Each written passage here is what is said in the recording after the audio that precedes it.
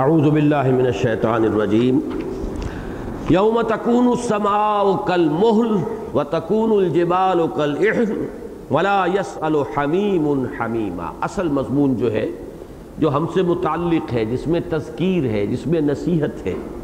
جس میں ہمارے لیے غور و فکر کا سامان ہے، تذکر کا سامان ہے، وہ یہ ہے ولا یسأل حمیم حمیما، اور نہیں پوچھے گا کوئی انتہائی گرم جوش دوست اپنے کسی انتہائی گرم جوش دوست کو، یعنی جس کو ہمارے ہاں محاورے میں کہا جاتا ہے نفسی نفسی کا عالم، نفسا نفسی۔ اور چونکہ ایک حدیث میں یہ نقشہ آیا ہے کہ تمام انبیاء کا حال بھی یہ ہوگا سوائے محمد الرسول اللہ صلی اللہ علیہ وسلم۔ لوگ جائیں گے اس دن کی شدائد کے لیے کہ ذرا آپ کیجئے، اللہ تعالیٰ سے درخواست کیجئے کہ یہ حساب جلدی ہو جائے،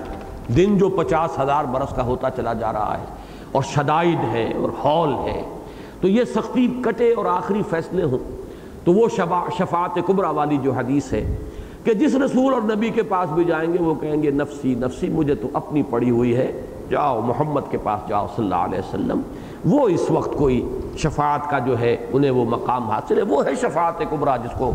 لوگوں نے آگے پھیلا لیا ہے بہت، کہ حضور پھر دعا کریں گے اور استدعا کریں گے پروردگار اب یہ حساب کتاب جلدی ہو جائے، اور اللہ تعالیٰ ان کی اس سفارش کو، یہ وہ شفاعت ہے جو قبول ہوگی۔ وہ آگے تصورات جو ہیں شفاعت کے وہ ہمارے من گھڑت قسم کے تصورات ہیں، یہ ہے اصل میں وہ شفاعت جس کا کہ حدیث میں ذکر ہے۔ بہرحال اس وقت جو نفسی نفسی کا عالم ہوگا اس کا نقشہ کھینچا گیا ہے، اور یہ مضمون اتنا اہم ہے کہ جیسا کہ میں نے آج بھی عرض کیا، پہلے بار عرض کیا ہے، اہم مضامین قرآن مجید میں دو مقامات پر ضرور آتے ہیں۔ جو نقشہ یہاں کھینچا گیا ہے وہی سورہ عبس کے اندر آپ کو آخری پارے میں ملے گا۔ یہاں فرمایا یبصرونہم، وہ دکھا دیے جائیں گے ان کو، یہ حسرت کے لیے، یہ ہے میرا وہ بیٹا آج مجھے نہیں پوچھ رہا، جس کے لیے میں نے حلال حرام کیا، جس کے لیے میں نے اپنے آپ کو کھپا دیا، یہ ہے میری وہ بیوی، یہ ہے وہ میرا بڑا جانثار، جانثاری کا دم بھرتا تھا اور اپنی جان نچھاور کرنے کے لیے تیار رہتا تھا دنیا میں، اور آج کوئی پوچھنے کو تیار نہیں، کوئی کسی کی مزاج پرسی تک نہیں کر سکتا، ہر ایک کو پڑی ہوئی ہے اپنی۔ فرمایا یبصرونہم، تاکہ حسرت میں اضافہ ہو جائے، جیسے قرآن مجید میں جو فرمایا گیا کہ یہ ان کا ایندھن بنیں گے جہنم کا انسان اور پتھر، اور پتھروں کے بارے میں ایک رائے یہ ہے، بہت قوی رائے ہے، کہ وہ بت ہوں گے جو ان کے ساتھ جھونک دیے جائیں گے، تاکہ ان کی حسرت میں اضافہ ہوتا رہے کہ ان کو ہم پوچھتے رہے، اور ان کو ہم نے ڈنڈوت کی، ان کے سامنے ہم نے سجدے کیے، آج ہمارے ساتھ یہ بھی اسی جہنم کی آگ کا ایندھن بن گئے۔ اسی طریقے سے وہ دکھا دیے جائیں گے، یہ ہے تمہارے عزیز رشتہ دار، تمہارے محبوب، تمہارے محب، تمہارے جانثار، تم پر جان چھڑکنے والے، یبصرونہم، دکھا دیے جائیں گے ان کو۔ یود المجرم لو یفتدی من عذاب یومئذ ببنیہ، مجرم یہ چاہے گا اس دن کہ کسی طرح فدیے میں اس سے لے لیا جائے، عذاب سے بچاؤ کے لیے، اس کے بیٹے کو، بنی اولاد، بیٹے، وصاحبتہ واخیہ، اور اس کی بیوی کو لے لیا جائے فدیے میں، اسے چھوڑ دیا جائے، اور اس کے بھائی کو لے لیا جائے فدیے میں، وفصیلتہ التی تؤویہ، اور اس کا وہ کنبہ اور خاندان جو اس کے لیے جائے پناہ تھا، جو پناہ دیتا تھا۔ دنیا میں خاندان ہی انسان کے لیے پناہ گاہ ہے، اگر کہیں جھگڑا ہو گیا ہے تو آپ کے بھائی بند، آپ کے اعزاء و اقارب، خاندان، وہی آپ کا ساتھ دیں گے، وہی مشکل وقت میں آپ کے جو ہیں وہ دست و بازو بنیں گے۔ تو وہ فصیلتہ التی تؤویہ، اس کا وہ گھرانہ، وہ کنبہ، وہ خاندان، وہ قبیلہ جو اسے پناہ دیا کرتا تھا، وہ سب کے سب چاہے گا ان سب کو جھونک دو آگ میں، وَمَنْ فِي الْأَرْضِ جَمِيعًا ثُمَّ يُنْجِيهِ، جو بھی زمین میں ہے سب کو جھونک دیا جائے، کسی طرح اسے نجات دے دی جائے، ثُمَّ يُنْجِيهِ، اسے نجات دے دی جائے۔ یہ ہوگی مجرم کی خواہش، یہ ہوگا نفسا نفسی کا عالم، اور اسی کا نقشہ جیسا کہ میں نے عرض کیا ہے سورہ عبس میں ہے، یوم یفر المرء من اخیہ وامہ وابیہ وصاحبتہ وبنیہ لکل امرئ منہم یومئذ شأن یغنیہ وجوہ یومئذ مسفرۃ ضاحکۃ مستبشرۃ ووجوہ یومئذ علیہا غبرۃ ترہقہا قطرۃ اولئک ھم الکفرۃ الفجرۃ۔ اس دن بھاگے گا انسان، یوم یفر المرء من اخیہ، اپنے بھائی سے، وَأُمِّهِ اور اپنی ماں سے، وَأَبِيهِ اور اپنے باپ سے، وَصَاحِبَتِهِ اور اپنی بیوی سے، وَبَنِيهِ اور اپنے بیٹوں سے، لِكُلِّ امْرِئٍ مِّنْهُمْ يَوْمَئِذٍ شَأْنٌ يُغْنِيهِ ہر ایک انسان کو اس روز بس اپنی پڑی ہوگی جو اسے باقی سب سے مستغنی کر دے گی، کسی اور کا دھیان آنے ہی نہیں دے گی، اتنی فکر اور اتنی جو ہے انسان کو اپنی پڑی ہوئی ہوگی۔ یہ ہے جیسا کہ میں نے عرض کیا محاورتاً اس کو کہتے ہیں نفسی نفسی، یہ نفسا نفسی کا عالم ہوگا۔ اب اس میں جو سبق ہے وہ یہ ہے، کیوں یہ بات بتائی جا رہی ہے اور کیوں اس قدر شدت کے ساتھ اہتمام کے ساتھ اس لیے بتائی جا رہی ہے کہ یہ کیفیت تمہاری اس وقت ہونی چاہیے، جو اس وقت ہوگی اس وقت ہو۔ اور اس کے کیا معنی؟ یہ نہیں کہ تم چھوڑ دو، سب سے لا تعلقی اختیار کر لو، بلکہ قرآن مجید کے دو مقامات کو اپنے ذہن میں لے آئیے۔ سورہ مائدہ میں فرمایا علیکم انفسکم لا یضرکم من ضل اذا اہتدیتم، لوگوں تم پر ذمہ داری اصلاً صرف اپنی ہے، کوئی شخص جو گمراہ ہو جائے تمہیں نقصان نہیں پہنچا سکتا بشرطے کہ تم ہدایت کرو۔ تو سب سے پہلے فکر اپنی ہونی چاہیے۔ یہ جو ہم جو سوغات جو ہے ہدایت کی تقسیم کرتے ہیں، دور دراز یہاں سے وہاں تک پہنچ رہے ہیں اور وعظ کہے جا رہے ہیں اور تقریریں ہو رہی ہیں، اپنے آپ کو بھولے ہوئے ہیں۔ جیسے کہ سورہ بقرہ میں فرمایا اتامرون الناس بالبر وتنسون انفسکم وانتم تتلون الکتاب، کیا تم لوگوں کو نیکی کا حکم دیتے اور اپنے آپ کو بھول جاتے ہو حالانکہ تم کتاب پڑھتے ہو۔ اس کتاب میں تو جو ہدایت دی گئی ہے وہ یہ ہے، اگرچہ اس کا یہ مطلب نہیں کہ دوسروں کو دعوت نہ دو، تبلیغ نہ کرو، دعوت دو، یہ تو تمہارا فرض ہے، یہ تمہاری ذمہ داری ہے، اس کے بغیر تو تم اپنے آپ کو بھی نہیں بچا سکو گے، یہ تو وہ تمہاری بنیادی ذمہ داری ہے کہ اس کو ادا کرو گے تو اللہ کے ہاں سرخرو ہوگے۔ لیکن یہ جان لو کہ تمہاری لاکھ دعوت تبلیغ کوشش جد و جہد کے باوجود اگر کوئی ایمان نہیں لا رہا، کوئی سیدھے راستے پر نہیں آ رہا تو تمہیں کوئی نقصان نہیں، جائے گا جہنم میں، اپنا حساب کتاب خود فیس کرے گا۔ تم کوئی لست علیہم بمسیطر، تم اس کے اوپر کوئی داروغہ نہیں ہو، تم ٹھیکیدار نہیں ہو ان کے، لیکن ان تک ابلاغ یہ تمہاری ذمہ داری ہے، تبلیغ تمہاری ذمہ داری ہے، وہ غلط فہمی نہ پیدا ہو جائے۔ اسی طرح سورہ تحریم میں فرمایا قوا انفسکم واہلیکم نارا، پہلے اپنے آپ کو بچاؤ آگ سے، پھر اپنے اہل و عیال کو بھی متصلاً بعد۔ تو در حقیقت دعوت و تبلیغ کا عمل جو ہے سب سے پہلے اپنی ذات، جیسے حضور فرمایا کرتے تھے کہ اوصیکم ونفسی بتقوی اللہ، لوگوں میں تمہیں بھی وصیت کرتا ہوں اور اپنے نفس کو بھی کہ وہ اللہ کا تقوی اختیار کرے۔ تو یہ ہے علیکم انفسکم لا یضرکم من ضل اذا اہتدیتم، اور دوسرے قوا انفسکم واہلیکم من النار۔ لیکن یہ کہ یہ نہ سمجھیے کہ اس کا مطلب یہ ہے کہ یہ تعلیم اینٹی سوشل ہے یا یہ کوئی رہبانیت کی تعلیم ہے۔ دنیا میں رہو، حقوق العباد ادا کرو، بیٹے کا حق ہے اس کو ادا کرو، بیوی کا حق ہے اس کو ادا کرو، ان لنفسک علیک حقا وان لزوجک علیک حقا وان لزورک علیک حقا،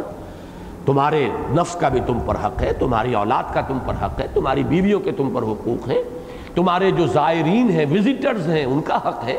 وہ حق ادا کرو۔ اب فرق یہ ہوتا ہے، یہ مینٹل ایٹیٹیوڈ کا فرق ہے۔ ایک یہ کہ آپ حق ادا کر رہے ہیں کہ یہ میری اولاد کا حق ہے، اللہ نے معین کیا ہے، میں اس لیے ادا کر رہا ہوں۔ ایک یہ کہ تبھی محبت سے مغلوب ہو کر آپ کر رہے ہو، ان میں زمین و آسمان کا فرق ہو جائے۔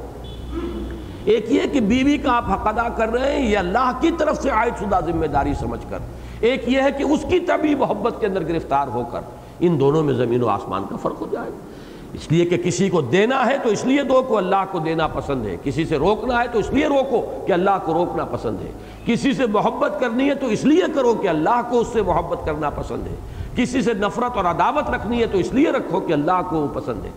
من احب للہ وابغض للہ واعطى للہ ومنع للہ فقد استقبل الایمان، جس نے محبت کی تو اللہ کے لیے، عداوت یا نفرت کی تو اللہ کے لیے، کسی کو کچھ دیا تو اللہ کے لیے، کسی سے کچھ روکا تو اللہ کے لیے، اس شخص نے اپنا ایمان کامل کر لیا۔ تو مطلب یہ ہے کہ یہ نفسی نفسی مطلوب ہے، اور قیامت کی اس نفسی نفسی کا نقشہ اسی لیے کھینچا گیا ہے کہ ہمارا جو اس دنیا کے اندر ایٹیچیوڈ ہو وہ یہ ہو کہ ہمیں اپنے آپ کو بچانا ہے، اپنی ذمہ داریاں ادا کرنی ہیں، اپنے فرائض پورے کرنے ہیں، جو اللہ کی طرف سے ہم پر ذمہ داریاں عائد کی گئی ہیں ان سے عہدہ برا ہونا ہے۔ باقی یہ ہے کہ نہ اینٹی سوشل ہوگا بندہ مومن، نہ یہ کہ وہ صرف رہبانیت کر کے اور کہیں خانقاہ میں اپنے آپ کو بند کر کے بیٹھ جائے گا، اسے دعوت بھی دینی ہے، تبلیغ بھی کرنی ہے، اقامت دین کے لیے، اعلاء کلمت اللہ کے لیے تن من دھن لگانا ہے، وقت آئے تو جان ہتھیلی پر رکھ کر میدان میں آنا ہے۔ پھر یہ کہ جتنی سوشل رسپانسبلٹیز ہیں، جو حقوق العباد ہیں، انہیں ادا کرنا ہے۔ لیکن فرق ہو جاتا ہے، جیسا کہ میں نے عرض کیا، کہ ایک وہ ہے کہ جو سمجھ رہا ہے کہ یہ اللہ کی طرف سے عائد شدہ ذمہ داری ہے، میں ادا کر رہا ہوں، اور ایک وہ ہے جو اپنے کسی نفس کے کسی داعیے کے تحت مجبور ہو کر، اس سے مغلوب ہو کر وہی کام کر رہا ہے، چاہے کام ایک ہی ہے، زمین و آسمان کا فرق ہو جائے گا۔ اگر پہلا ایٹیچیوڈ ہے آپ حرام میں کبھی منہ نہیں ماریں گے، اپنے بچوں کو مجھے وہی کھلانا ہے جو میرے لیے ممکن ہے کہ میں حلال ذریعے سے کما سکوں۔ دوسرا اگر ایٹیچیوڈ ہے ان کی محبت سے مغلوب ہو کر اگر کر رہے ہیں تو آپ اس کی محبت کی وجہ سے حرام کے اندر منہ مار لیں گے۔ انہیں اچھے سے اچھا کھلاؤں، اچھے سے اچھا پہناؤں، اپنی بیویوں کی فرمائشیں پوری کروں، ان کے لباس، ان کے زیورات، ان کے بدلتے ہوئے فیشن، اب ظاہر بات ہے ان کے تقاضے پورے کرنے ہی میں پھر حلال اور حرام کی تمیز اٹھانی پڑتی۔ اگر پہلا ایٹیچیوڈ ہے تو آدمی حلال پر رہے گا، اس لیے کہ میری ذمہ داری اتنی ہی ہے جتنی کہ اللہ نے مجھے وسعت دی ہے، لا یکلف اللہ نفسا الا وسعها۔ لیکن یہ کہ اگر دوسرا نقطہ نظر ہے تو ہر آن احتمال ہے کہ اس کا قدم جو ہے وہ حلال کے دائرے سے نکل کر حرام کے اندر جو ہے وہ پڑ جائے گا۔ تو یہ ہے وہ نفسی نفسی جس کا نقشہ کھینچا گیا ہے۔ یود المجرم لو یفتدی من عذاب یومئذ ببنیہ وصاحبتہ واخیہ وفصیلتہ التی تؤویہ ومن فی الارض جمیعا ثم ینجیہ۔ کلا، یہ کلا کا لفظ جو آتا ہے یہ نفی اور تردید کے لیے، ہرگز نہیں، تم پوری نوع انسانی کو فدیے میں دینے کے لیے تیار ہو گئے ہو، اب یہاں یہ معاملہ ہونے والا نہیں ہے، ہرگز نہیں۔ انہا لظا، وہ تو ہوگا ایک شعلہ، اور ہا جو ہے جہنم کے لیے چونکہ یہ آ رہا ہے اس لیے ضمیر جو ہے وہ اس کے لیے مؤنث ہے، آگ۔ وہ تو ضا کہتے ہیں، لظا وہ شعلہ جس میں کوئی دھواں نہ ہو، صاف شعلہ، وہ تو ہوگا ایک شعلہ، نزاعۃ للشوا، کھینچ لینے والا ہوگا وہ شوا کو۔ اب شوا میں پھر عرض کر دوں کہ یہ پھر وہی لغت کا مسئلہ ہے، شوا کسے کہتے ہیں؟ شوا ایک رائے یہ ہے کہ الاطراف، انسان کے جن کو ہم اپنی اناٹومی کی اصطلاح میں ایکسٹریمٹیز کہتے ہیں، ہاتھ اور یہ پیر، ان کو کھینچ لینے والا، ادھیڑ دینے والا جسموں سے، گویا کہ چاٹ جائے گا وہ شعلہ ہاتھوں کو اور پیروں کو، اور یہ لمز جن کو ہم کہتے ہیں ایکسٹریمٹیز، ان کو چاٹ جائے گا۔ ایک یہ ہے کہ شوا جو ہے یہ ہے کھوپڑی کی جلد جو ہے، کھال جو بڑی جمی ہوئی ہوتی ہے اور بڑی ٹائٹ ہوتی ہے، اس کو وہ گھسیٹ لے گا، وہ شعلہ جو ہے چاٹ جائے گا۔ یہ دونوں مفہوم ہے۔ اب میرے لیے ممکن نہیں ہے کہ ان میں سے کسی کی ترجیح کروں، نہ اس میں کوئی زیادہ تفاصیل میں جانے کا مجھے اور اس میں کوئی محنت کر کے اور کوئی رائے قائم کرنے کی ضرورت محسوس ہوتی ہے۔ چاہے وہ شعلہ جو ہے وہ ہاتھوں پیروں کو چٹ کر جانے والا ہو، اور چاہے وہ کھوپڑی کی کھال کو جو ہے ادھیڑ دینے والا ہو، اصل مطلب کیا ہے کہ انتہائی سخت وہ آگ ہوگی۔ وہ آگ بھی وہ نہیں ہوگی کہ جو مار دے، وہ آگ زندہ بھی رکھے گی، وہ مارے گی نہیں، جلا کر بھسم نہیں کرے گی۔ پھر وہ تمام اعضاء دوبارہ بھی ہو جائیں گے، کلما نضجت جلودہم بدلنا، تو جیسے جیسے ان کی کھالیں جھلس جائیں گی اب اور کھالیں انہیں دے دیں گے۔ لیکن یہاں تو در حقیقت اس کی ایک سختی کا، کلا انہا لظا نزاعۃ للشوا تدعو من ادبر وتولی، وہ پکارے گی، کھینچ لے گی اس کو کہ جس نے پیٹھ موڑی تھی۔ اور یہ دونوں الفاظ جو ہے، ادبرا پیٹھ موڑ کر چل پڑنا، تولا جو ہے وہ ویسے کسی جگہ پر کھڑے ہو کر اور رخ موڑ لینا، دونوں ایک ہی تقریباً ہم معلوم الفاظ ہیں۔ تدعو من ادبر وتولی، اس میں بھی وہ صوتی آہنگ جو ہے اس کو سامنے رکھیے کہ وہ پیش نظر ہے۔ جس شخص نے بھی دنیا میں، اب یہاں لفظ تدعو بہت عجیب معنی دے رہا ہے، ایک دعوت دنیا میں دے رہے تھے محمد صلی اللہ علیہ وسلم، اس دعوت کو تم نے پیٹھ دکھائی، اندھے بہرے کانوں سے سنا، اس پر غور کرنے کے لیے تیار نہیں ہوئے،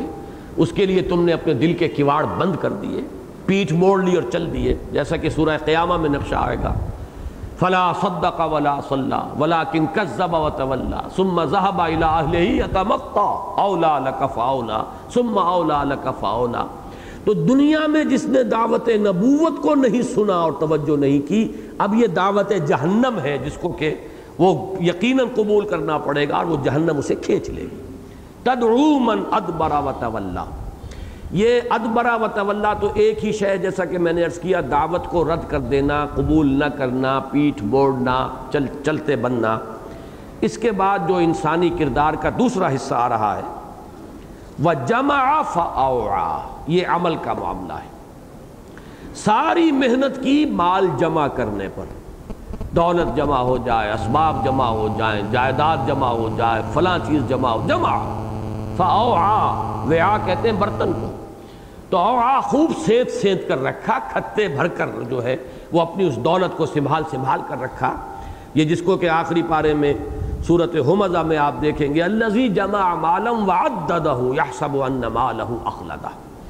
اسی کی مثال ہے سابق صورت میں، سورۃ الحاقہ میں جو آیا تھا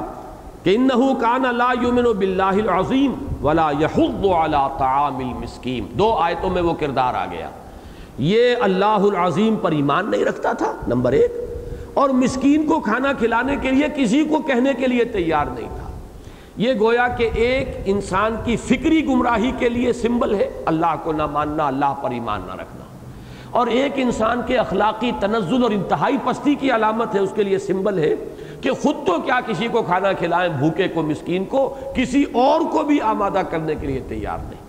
اسی طریقے سے یہاں دو ہی آیات میں پورے کردار کو سمو لیا، فرمایا من ادبر وتولی، ایک تو اس نے پیٹھ موڑی، چل دیا، قبول نہیں کیا، بات نہیں مانی، اور نمبر دو وجمع فاوعى، بجائے اس کے کہ اپنے مال کو مساکین اور غرباء میں تقسیم کرتا، جو محروم ہے آگے آ جائے گا، جو کسی سبب سے پیچھے رہ گئے ہیں، جو محتاج ہیں، ان کے لیے لگاتا، قل العفو پر عمل کرتا، جو تمہاری ضرورت سے زائد ہے دے ڈالو، یہ تمہارے مال میں اللہ نے دوسروں کا حق رکھا ہوا ہے، اس نے اس کو جمع کیا اپنے پاس اور خوب اس کو حفاظت کے ساتھ سیت کر رکھا۔ تو گویا کہ یہ پورا کردار اس میں آ گیا دو آیتوں میں، تدعو من ادبر وتولی وجمع فاوعى ان الانسان خلق ہلوعا، یقیناً انسان پیدا کیا گیا ہے بڑا تھڑ دلا۔ ہلع کہتے ہیں اصل میں جزا فضا میں انتہائی انسان جزا فضا کر رہا ہے، نالا اور شیون، یہ آگے بھی آ جائے گا، جزوعا، لیکن اس جزا فضا کے اندر جب انتہائی انسان جو ہے وہ یعنی کم ہمتی کا اور بہت ہی کم ظرفی کا ثبوت دے رہا ہو، برداشت کا مادہ ہے ہی نہیں، وہ ہے ہلع، تھڑ دلا، کم ہمتا، جس میں کردار کی طاقت نہیں ہے، صبر و استقامت نہیں ہے۔ اس میں ایک بڑا اہم سوال ہے، اسے اپنے سامنے سوالیہ نشان کے ساتھ لے آئیے کہ ان الانسان خلق ہلوعا، انسان پیدا ہی کیا گیا ہے تھڑ دلا۔ اب یہاں ایک سوال پیدا ہوتا ہے، تو پھر انسان کا قصور کیا ہے؟ اور پھر دوسرا اس سے بھی بڑا سوال کہ اللہ تو فرماتا ہے ہم نے بہترین بنایا، لقد خلقنا الانسان فی احسن تقویم، تو احسن تقویم تخلیق کے اندر یہ کہاں سے آ گئی ہے؟ یہ ہلوعا، یہ کیفیت کیوں آئی پھر، جبکہ اس کو یہ کہا گیا کہ پیدا کیا گیا انسان، خالق نے خود بنایا اسے تھوڑ دلا۔ اسی میں پھر ایڈ کیجئے خلق الانسان ضعیفا، انسان کو پیدا کیا گیا کمزور، تو پھر اس میں تو الزام معاذ اللہ آئے گا پیدا کرنے والے پر۔ وہ جو اقبال نے کہا ہے کہ نقش دیگر تراز دے آدم پختہ تر بیار، لابت خاک ساختن مینہ صدد خدائے را، کیونکہ اللہ تعالیٰ کے ساتھ تو شوخی اختیار کر لیتے ہیں شعراء، با خدا دیوانہ باشد با محمد ہوشیار، حضور کے ساتھ صلی اللہ علیہ وسلم بڑے احتیاط کی ضرورت ہے کہ کہیں کوئی شوخی جو ہے وہ اس بارگاہ میں نہ ہو جائے۔ اللہ کے ساتھ دیوانگی جو ہے وہ لوگ کر لیا کرتے ہیں، تو اللہ تعالیٰ کے ساتھ دیوانگی کے اسی انداز میں پوچھ رہا ہے کہ یہ کیا تو نے بنائے ہیں؟ یہ مٹی کے پتلے بنائے، یہ تیری شان کے شایان نہیں ہے، ایسی کچی مخلوق پیدا کر دی، لابت خاک ساختن مینہ صدد خدائے را، یہ مٹی کے پتلے بنائے تو کیا تیری خلاقی ہوئی؟ آدم پختہ تر بیار، نقش دیگر تراز دے، کوئی اور نقش جو ہے وہ اپنی تخلیق کا، کوئی اور جو ہے ایک یوں سمجھیے کلائمیکس، کوئی اور نمونہ پیش کر، نقش دیگر تراز دے آدم پختہ تر بیار، ذرا زیادہ مضبوط اور پختہ آدم پیدا فرما، لابت خاک ساختن مینہ صدد خدائے را، یہ خدا کے شایان شان نہیں ہے، مٹی کے پتلے جو ہیں وہ تو بچے بھی بیٹھ کر بنا لیتے۔ اب یہ جو ہے ایک خاص شوخ انداز کے اندر سوال، وہ میں آپ کے سامنے پوز کر رہا ہوں۔ اسی طرح فرمایا گیا خلق الانسان من عجل، انسان تو پیدا ہی کیا گیا ہے جلد بازی سے، یعنی اس کی سرشت کے اندر جلد بازی ہے۔ یہ ہے اصل میں وہ سوال کہ جلد باز بھی اللہ نے بنایا، تھڑ دلا بھی اللہ نے بنایا، کمزور بھی اللہ نے بنایا۔ یہ قرآن مجید کی نصوص قطعیہ ہیں۔ تو ہاؤ ٹو ریکنسائل لقد خلقنا الانسان فی احسن تقویم، کہاں یہ ہے وَلَقَدْ كَرَّمْنَا بَنِي آدَمَ وَحَمَلْنَاهُمْ فِي الْبَرِّ وَالْبَحْرِ وَرَزَقْنَاهُمْ مِنَ الطَّيِّبَاتِ وَفَضَّلْنَاهُمْ عَلَى كَثِيرٍ مِّمَّنْ خَلَقْنَا تَفْضِيلًا، کہاں یہ مدح ہے، کہاں یہ کہ خَلَقْتُهُ بِيَدَيَّ، میں نے اپنے دونوں ہاتھوں سے بنایا اسے، پھر اس کے سامنے فرشتوں کو جھکوا دیا۔ تو یہ ایک کوسچن مارک ہے، اسے سمجھ لیجئے، اور اس کا حل بھی اس کے بغیر ممکن نہیں ہے، جو میں سورہ حشر کے درس کے اندر بڑی تفصیل سے بیان کر چکا ہوں کہ قرآن مجید کے بہت سے گہرے مضامین جو ہے علم کے اور حکمت کے، وہ اس کے بغیر سمجھ میں نہیں آ سکتے کہ انسان ایک مرکب وجود ہے، اس کے دو اجزاء ہیں، اس کا ایک حصہ عالم خلق سے ہے، ایک حصہ عالم امر سے ہے۔ عالم امر سے اس کا روحانی وجود ہے، عالم خلق سے اس کا یہ حیوانی وجود ہے۔ عالم خلق والا جو حیوانی وجود ہے وہ تو نچلوں میں سب سے نیچے ہے، البتہ جو عالم امر سے متعلق اس کا روحانی وجود ہے وہ سب سے اونچا ہے۔ بس یہی ہے در حقیقت، دس is the key to the solution of that problem, یہی ہے اس کا حل، کہ اگر یہ ہے تو انسان میں بیک وقت یہ دونوں چیزیں موجود ہیں، جس کو میں نے بارہا شیخ سعدی کے اس شعر کے حوالے سے آپ کے سامنے رکھا ہے کہ آدمی زیادہ طرفہ معجون است از فرشتہ سرشتہ وز حیوان، آدمی زیادہ عجیب چونچو کا مربع ہے، معجون ہے، دو چیزیں اس میں ملی ہوئی ہیں، از فرشتہ سرشتہ، سرشتہ کہتے ہیں سرشتن گوندنے کو، اس میں دو وجود گندھے ہوئے ہیں، ملے ہوئے ہیں، ایک وجود فرشتے کا ہے اور وہ فرشتوں سے اعلیٰ فرشتہ ہے، وہ فرشتوں کا مسجود ہے، ایک وہ ملک ہے انسان کے اندر از فرشتہ سرشتہ وز حیوان، اور دوسرا حیوان ہے، اینیمل بینگ ہے اس کا، یہ اینیمل بینگ عالم خلق سے ہے، اس میں ساری کمزوریاں ہیں، اس میں یہ ساری چیزیں موجود ہیں، خلق ہلوعا، خلق ضعیفا، خلق الانسان من عجل، یہ عالم خلق پستی کی دنیا ہے، اس سے اس کا یہ انسان جو حیوانی وجود ہے آیا ہے، لیکن اس اصل آدم جو ہے، اصل جس کی بنا پر مسجود ملائک بنا ہے وہ یہ نہیں ہے، بلکہ وہ تو ہے فَإِذَا نَفَخْتُ فَإِذَا سَوَّيْتُهُ وَنَفَخْتُ فِيهِ مِن رُوحِي، جب میں اس کی تکمیل کر لوں، نوک پلک سنوار دوں اور اس میں اپنی روح میں سے پھونک دوں، فَقَعُوا لَهُ سَاجِدِينَ، تو گر پڑنا اس کے سامنے سجدے میں۔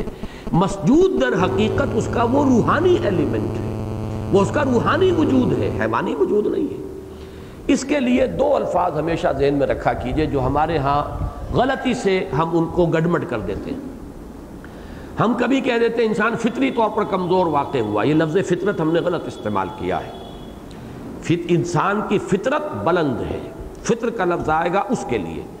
البتہ انسان خلقی اعتبار سے، خلقت یا اس کو کہیں گے جبلت، جبلت جو ہے انسٹنکٹس، وہ حیوان کے لیے لفظ آتا ہے، دی اینیمل انسٹنکٹس، حیوانی جبلت ہے،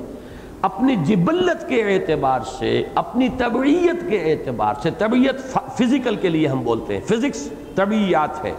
تو ہمارا جو فزیکل ایگزسٹنس ہے اس کو ہم کہیں گے یہ ہمارا طبعی وجود ہے، حیوانی وجود ہے، جبلی وجود ہے، یہ خلقی وجود ہے ہمارا۔ اس خلقی وجود کے اعتبار سے، جبلی وجود کے اعتبار سے، اور اسی طریقے سے طبعی وجود کے اعتبار سے، حیوانی وجود کے اعتبار سے انسان ہلع بھی ہے، خلق الانسان ہلوعا، وہ ہلو ہے، وہ تھڑ دلا ہے، کم ہمتا ہے، جلد باز ہے، جلدی سے ہی بنایا گیا ہے۔ اور فطرت جو ہے انسان کی، فطرت اللہ التی فطر الناس علیہا، یہ لفظ فطرت جو ہے یہ اس مقام پر آتا ہے، اللہ کی وہ فطرت جس پر کہ اللہ نے انسانوں کو بنایا ہے۔ تو یہ شے در حقیقت انسان کے اس علوی وجود کے لیے، اس روحانی وجود کے لیے جس کا تعلق عالم امر سے ہے، یہ اس کے ساتھ اس کا تعلق ہے، اس کے اعتبار میں وہ اونچوں سے سب سے اونچا، یہاں تک کہ ملائکہ سے افضل، مسجود ملائک، اور اس کے اعتبار سے ثم رددناہ اسفل سافلین، وہ نچلوں میں سب سے نیچے ہے، اور وہ ہے جس کے لیے یہ الفاظ آئیں گے خلق ضعیفا، خلق ہلوعا، ان الانسان خلق ہلوعا۔ اب اس کے لیے وضاحت کی گئی ہے، اس کی گویا کہ تشریح ہے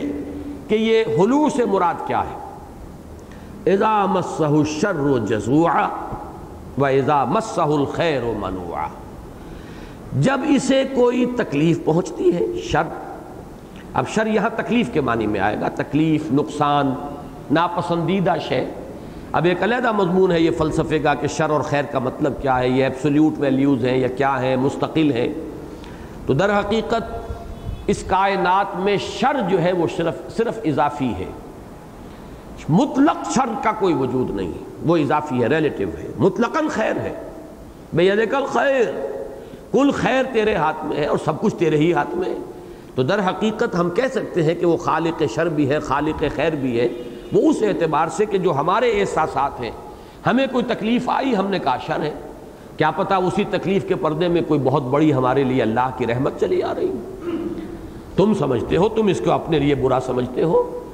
عسیٰ ان تکرہوا شیئا وہو خیر لکم وعسیٰ ان تحبوا شیئا وہو شر لکم، تم کسی کو پسند کرو، ہو سکتا ہے تمہارے لیے شر ہو، اور تم کسی چیز کو ناپسند کرو، ہو سکتا ہے اسی میں تمہارے لیے خیر ہو۔ وَيَدْعُو الْإِنسَانَ بِالشَّرِّ دُعَاءَهُ بِالْخَيْرِ، انسان شر مانگ بیٹھتا ہے اپنے لیے، اب خیر مانگتے مانگتے وہ سمجھتا ہے میں خیر مانگ رہا ہوں، حقیقت میں جو شے مانگ رہا ہے وہ اس کے لیے خیر نہیں ہے، شر ہے۔ اب وہ بچہ جو تھا جس کا سورہ کہف میں ذکر آیا، جس کو کہ حضرت خضر نے قتل کر دیا، وہ والدین تو چاہتے ہوں گے کہ یہ بچہ رہے، زندہ رہے۔ اگر فرض کیجئے وہ بچہ بیمار پڑا ہوا ہے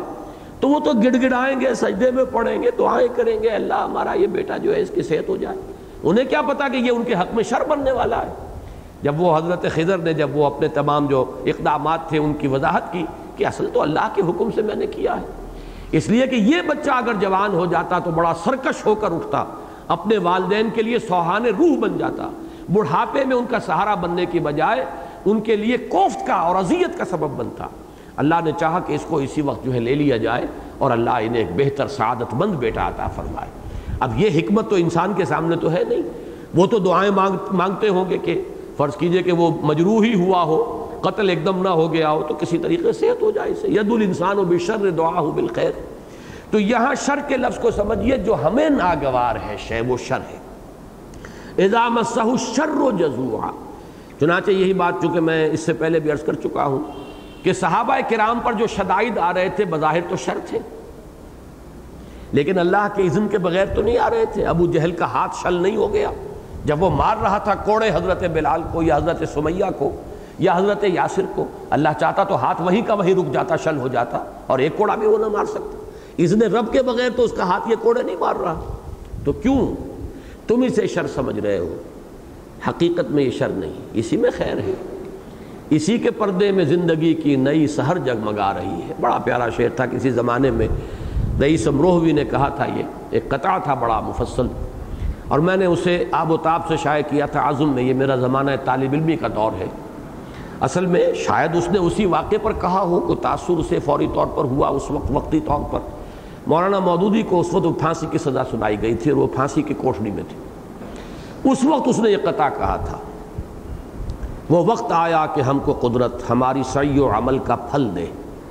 بتا رہی ہے یہ ظلمت شب کہ صبح نزدیک آ رہی ہے، سیاہیوں سے حزینہ ہونا، غموں سے اندوہگی نہ ہونا، انہی کے پردے میں زندگی کی نئی سحر جگمگا رہی ہے۔ رئیس اہل نظر سے کہہ دو کہ آزمائش سے جی نہ ہارے، جسے سمجھتے ہو آزمائش وہی تو بگڑی بنا رہی ہے۔ تو ان آزمائشوں میں تو تربیت ہے، انہی سے تزکیہ ہے،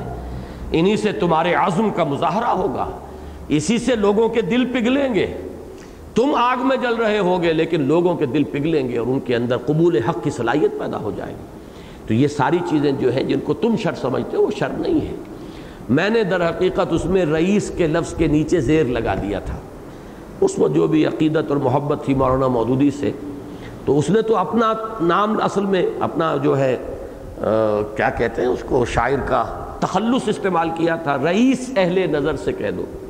میں نے زیر لگا کے شائع کیا، رئیس اہل نظر سے کہہ دو کہ آزمائش سے جی نہ ہارے، جسے سمجھتے ہیں آزمائش وہی تو بگڑی بنا رہی۔ تو وہ ہے یہ شر، اذا مسہ الشر جزوعا۔ انسان کے کم ہمتی کا، انسان کے تھڑ دلے پن کا مظہر یہ ہے کہ جب اسے کوئی تکلیف پہنچتی ہے جو اس کو ناگوار ہے، جو اسے شر محسوس ہوتا ہے، تو جزا فضا نالا شیون فریاد، ہائے اور نہ معلوم کس کس طرح کے وہ جو ہے احتجاج۔ وَإِذَا مَسَّهُ الْخَيْرُ مَنُوعًا، اور جب کوئی خیر پہنچ جائے، خیر مل جائے، اور خیر عام طور پر قرآن مجید میں دولت کے لیے بھی آتا ہے، إِنَّهُ لِحُبِّ الْخَيْرِ لَشَدِيدٌ، انسان دولت اور خیر، اس لیے کہ دنیا میں ہمارا تصور خیر کا یہی ہے، بھلا اسی کو کہتے ہیں کہ دولت مل گئی۔ اگر کوئی دولت مل جائے منوعا، منوعا کہتے ہیں روکنا، روک روک کر رکھنا کہ کوئی چیز دوسرے کو نہ پہنچ جائے، بلکہ وہی جمع فاوعا، اس نے مال جمع کیا اور کھتے بھر لیے اور ان کو وہ سینت سینت کر رکھ رہا ہے، بجائے اس کے کہ اس سے فیض پہنچے دوسروں کو، بجائے اس کے کہ اس دولت سے جو اس کے پاس اضافی ہے، ضرورت سے زائد ہے، اس کا فیضان عام ہو جائے، لوگوں کو اس کا خیر پہنچے۔ اذا مسہ الخیر منوعا، تو وہ پھر روکتا ہے، اس کو اپنے ہی پاس سینت سینت کر سمیٹ سمیٹ کر رکھتا ہے، کہیں کسی اور تک یہ بات چیز جو ہے اس کی کوئی بھلائی نہ پہنچ جائے۔ الا المصلین، سوائے ان کے کہ جو نماز کی پابندی اختیار کرتے ہوں، الذین هم علی صلاتہم دائمون۔ میں یہ فیصلہ کر رہا ہوں کہ آج اس سورت کی تکمیل کا اب ارادہ میں نے جو ہے وہ چھوڑ دیا ہے۔ بہرحال جو بھی ایک خیال تھا، مجھے گمان نہیں تھا کہ اس پر اتنا وقت لگ جائے گا، لیکن یہ ہے کہ ایک بات کی صرف اس میں وضاحت کر کے باقی صورت پھر اب جب بھی دوبارہ اس کا سلسلہ شروع ہوگا پھر میں اس کی تکمیل کروں گا۔ یہ در حقیقت اس کے بعد جو آیات آ رہی ہیں یہ ہمارے منتخب نصاب کا ایک اہم سبق ہے، اس کے تیسرے حصے کا پہلا سبق۔ ہم نے جو مطالعہ قرآن حکیم کا منتخب نصاب مرتب کیا ہے اس قرآن کے فکر کو پہنچانے کے لیے، عام کرنے کے لیے، قرآن کی دعوت کے ابلاغ و تبلیغ کے لیے، اس میں پہلے حصے میں جامع اسباق ہے، دوسرے میں ایمانیات کی بحثیں ہیں، تیسرے میں عمل کی بحث، اور عمل میں ہم نے پہلا عنوان اختیار کیا ہے تعمیر سیرت کے لیے جو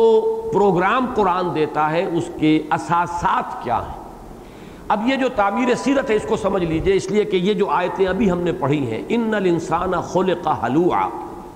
اذا مسہ الشر جزوعا واذا مسہ الخیر منوعا،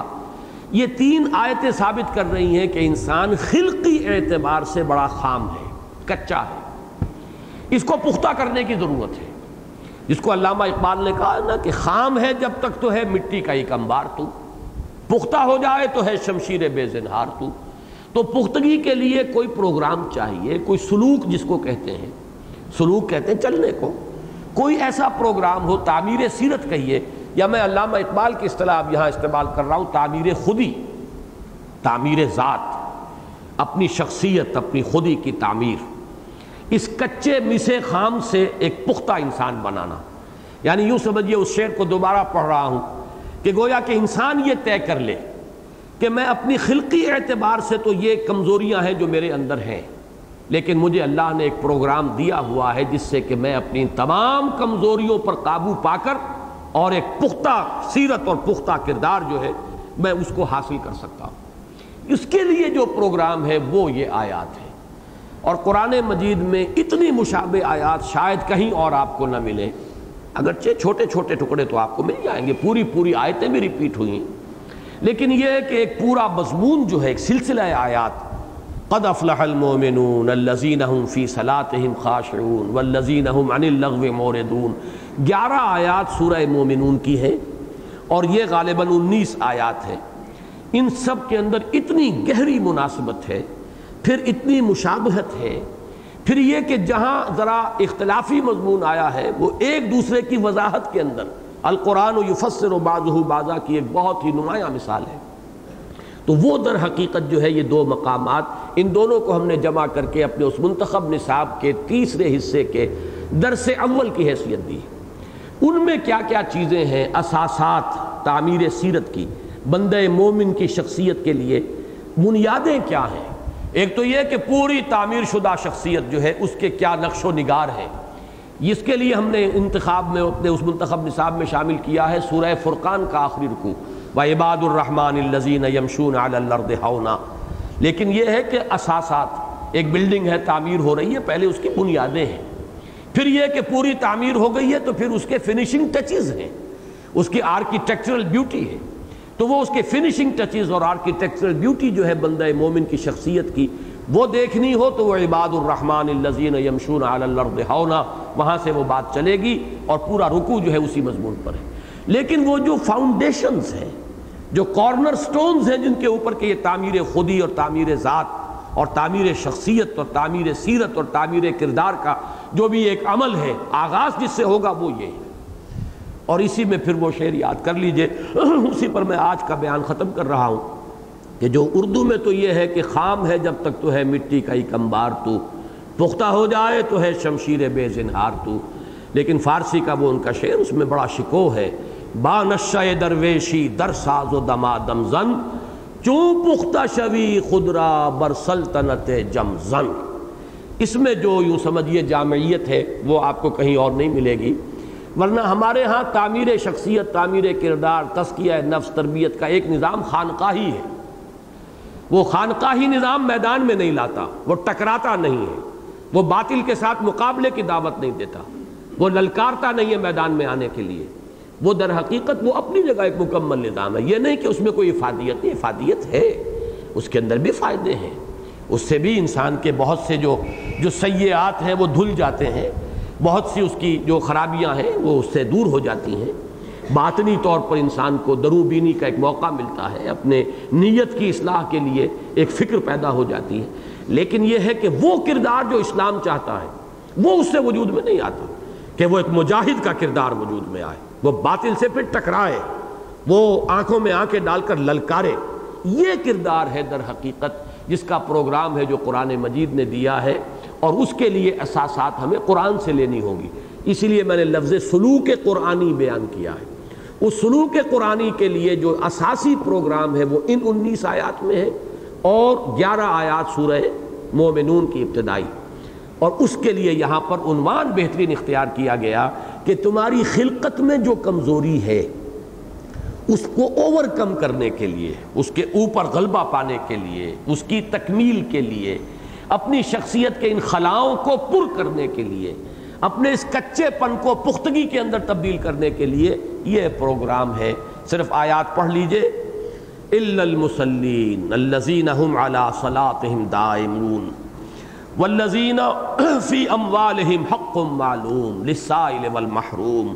والذین یصدقون بیوم الدین والذین هم من عذاب ربهم مشفقون ان عذاب ربهم غیر مامون والذین هم لفروجهم حافظون الا علی ازواجهم او ما ملکت ایمانهم فانهم غیر ملومین فمن ابتغى وراء ذلك فاولئک هم العادون والذین هم لاماناتهم وعهدهم راعون والذین هم بشهاداتهم قائمون والذین هم علی صلاتهم یحافظون اولئک فی جنات مکرمون اللہم ربنا اجعلنا منہم اللہم ربنا اجعلنا منہم اللہم ربنا اجعلنا منہم آمین یا رب العالمین۔ بارک اللہ لی ولکم فی القرآن العظیم ونفعنی وإیاکم بالآیات والذکر الحکیم۔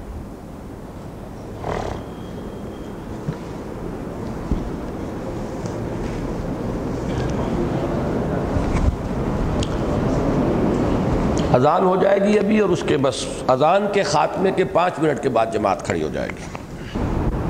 نحمدہ ونصلی علی رسولہ الکریم، اما بعد فاعوذ باللہ من الشیطان الرجیم، بسم اللہ الرحمن الرحیم،